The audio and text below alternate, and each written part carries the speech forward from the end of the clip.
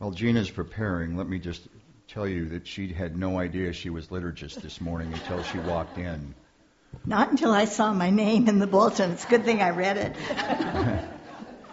Thus a lesson for us all. Okay, today's reading is from Luke.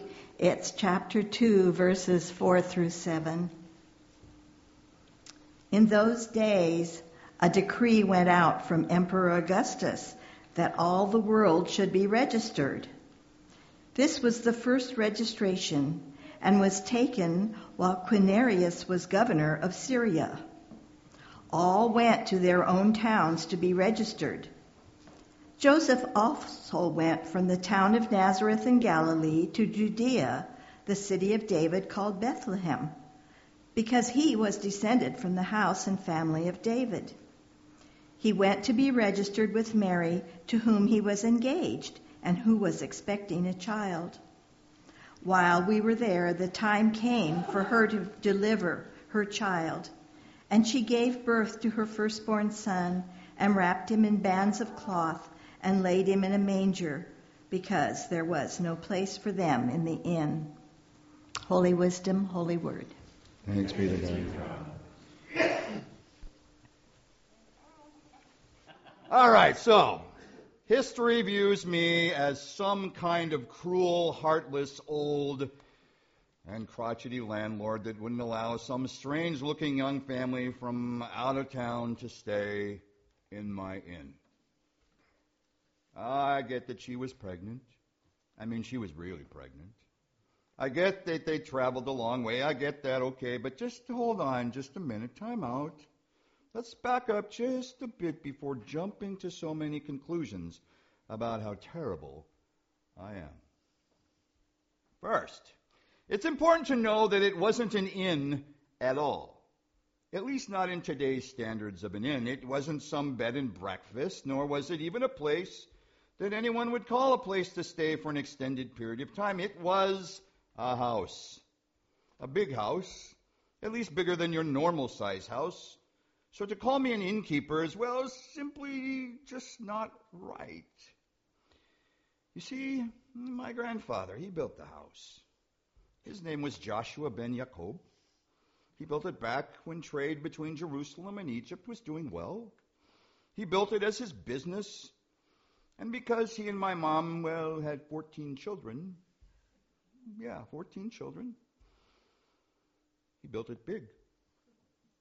By the time I married my wife, the trade business had all but dried up and blown away, kind of like, the desert around us. Given that I was the oldest son, I took it on and tried to figure out, well, what should we do with this place?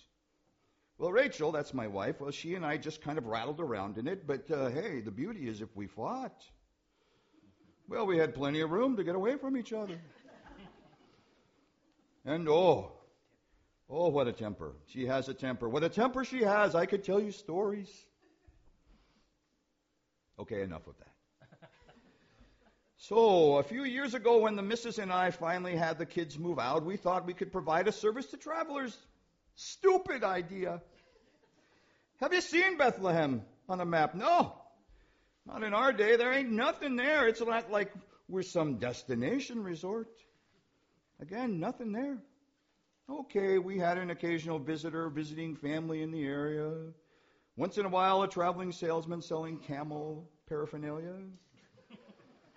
Maybe someone with a newfangled broom idea that would go door to door, but that's about it. Well, but surely Rachel's lamb stew got a few folks to return. But again, hey, that's it. That is until I can't say the word that I want to say because we're in the synagogue. That is until that census. We're Bethlehem.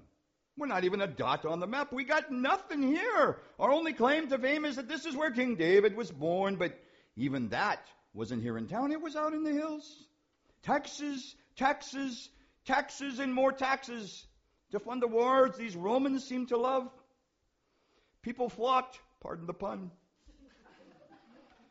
into town, and they came to me, and we had rooms, but we gut full to overflowing, the missus and I. Well, we even gave up our bedroom. Well, money is money.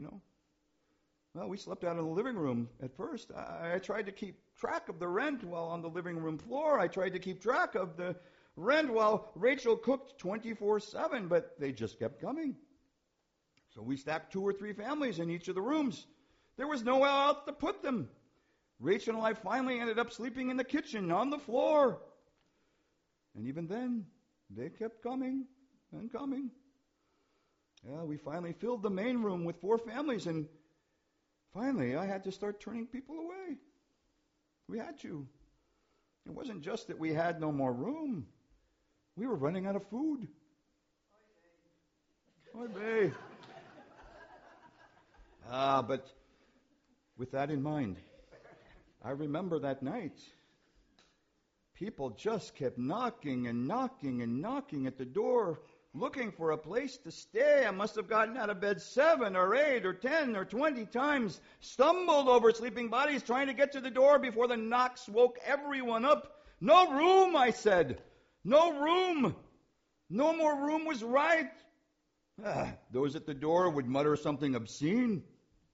Thing about camels. And I'd climb back over the bodies and back to bed. Okay, back to bed. Blanket on the kitchen floor. That was until they showed up. First it was a very quiet knock, knock, knock. And then it grew a bit louder over the bodies again, like someone else couldn't have answered the door. Open it and say the same thing I'm saying, no room. Now go away and let me sleep.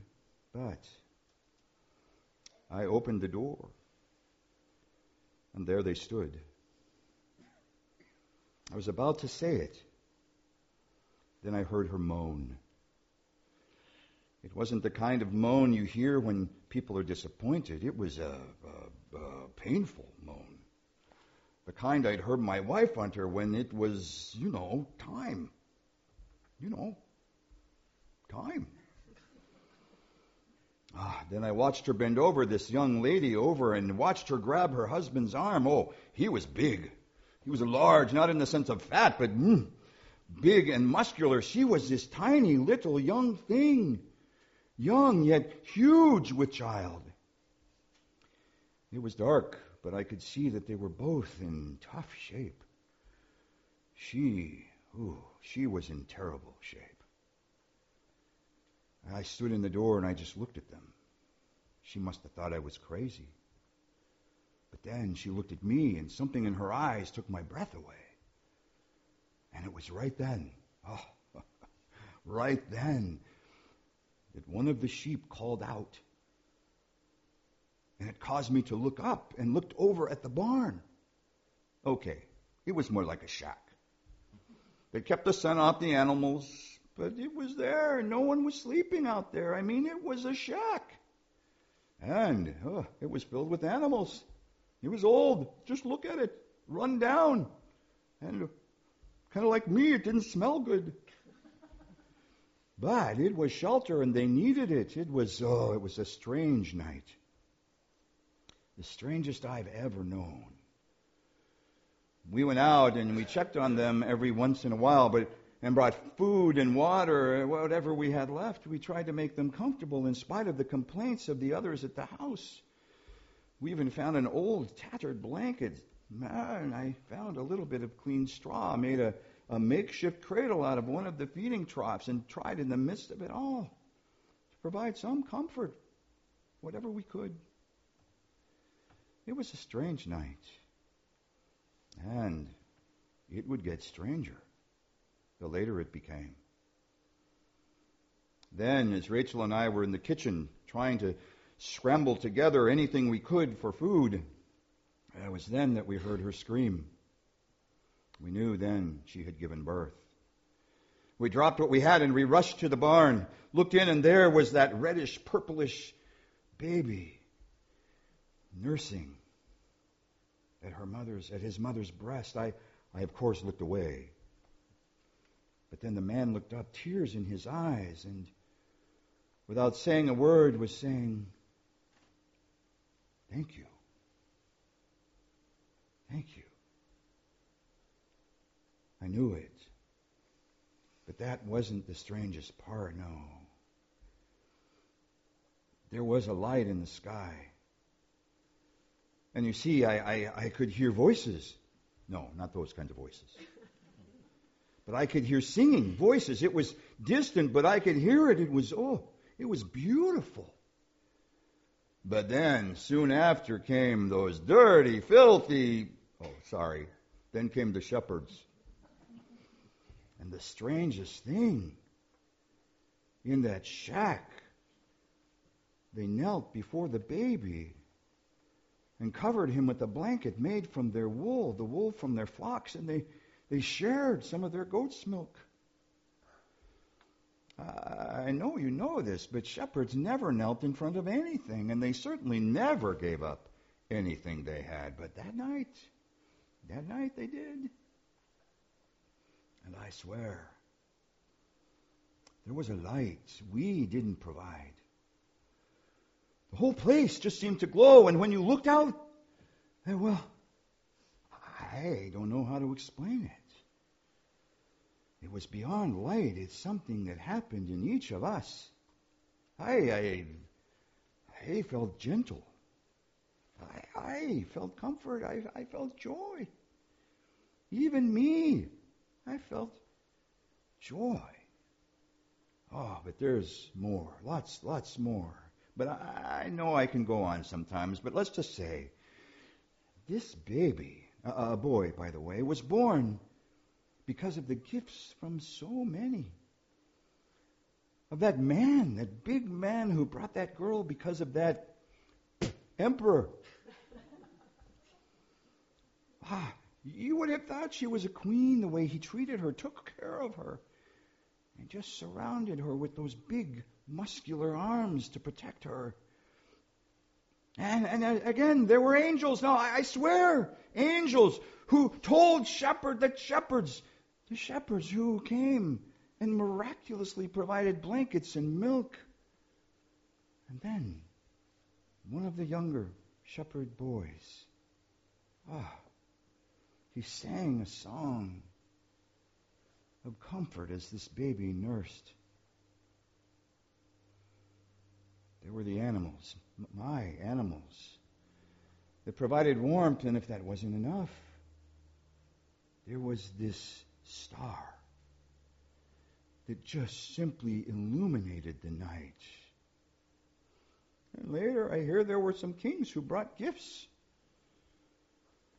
And yes, even this old crotchety innkeeper who was able to offer a place, as meager as it was, with fresh straw, an old blanket and some food. Not a very nice place for a baby to be born, but it was a place.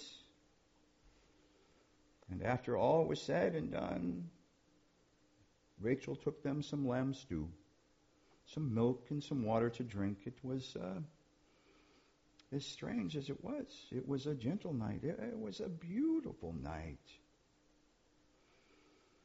And as someone I hear would write later, it was more like a gentle, silent night. Well, I will tell you, our lives were changed, and not just on this night, but in many to come. You see, we welcomed a new family into our lives. I became a grandfather, an oompa of sorts that night. I can still feel, the tiny fingers of that child grabbing my finger and wrapping his little hands around it. And what power was in that little hand. Well, we kept in touch over the years. Then we saw that baby later on. After he'd grown, he would come to visit, and we would greet each other like old friends. No, more like loving family. And instead of saying, "No room, no room," we now say, "Make room. Make room because of him, and know that if we make room, we can be filled with the love that we saw and felt that night."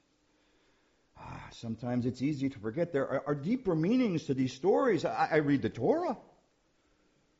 And so the rabbi says over and over and over again, there are always deeper meanings. I think about our souls.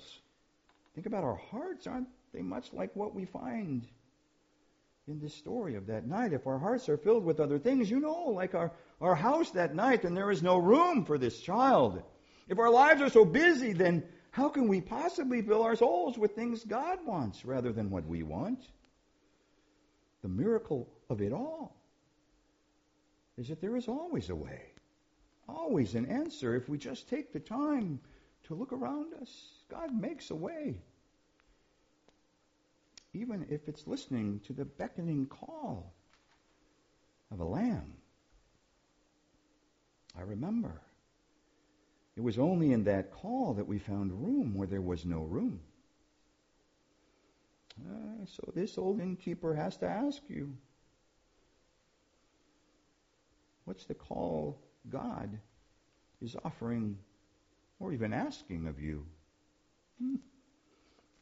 Are you listening?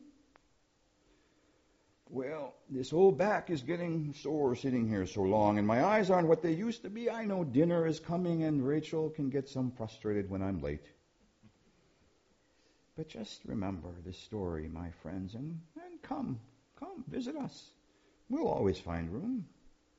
And maybe, just maybe, you can do the same. Shalom to you. Shalom. And a reminder of what the Torah says. For unto us a child was born. For unto you a child is born. Unto you. Amen.